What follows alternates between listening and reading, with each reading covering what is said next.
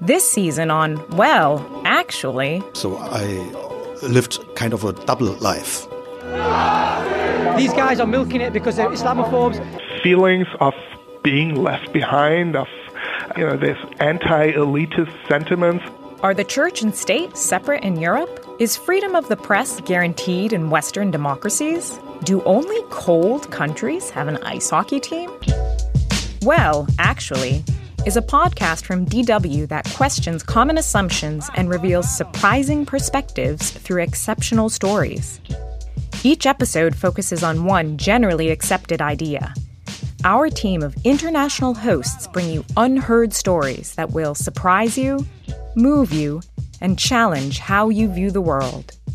Next episode, we explore the rise of far-right populist movements around the globe and question some commonly held beliefs about their success. I grew up outside of New York City. I was 13 years old on September 11th. I remember listening to my parents lament what they called the warmongering Bush administration and the creeping shadow of nationalism on a nearly daily basis. So I found living in Germany very refreshing. No one seemed concerned with the idea of being German. But then the AfD began to shift right. Then came the Islamophobia, the nativism, and the electoral success.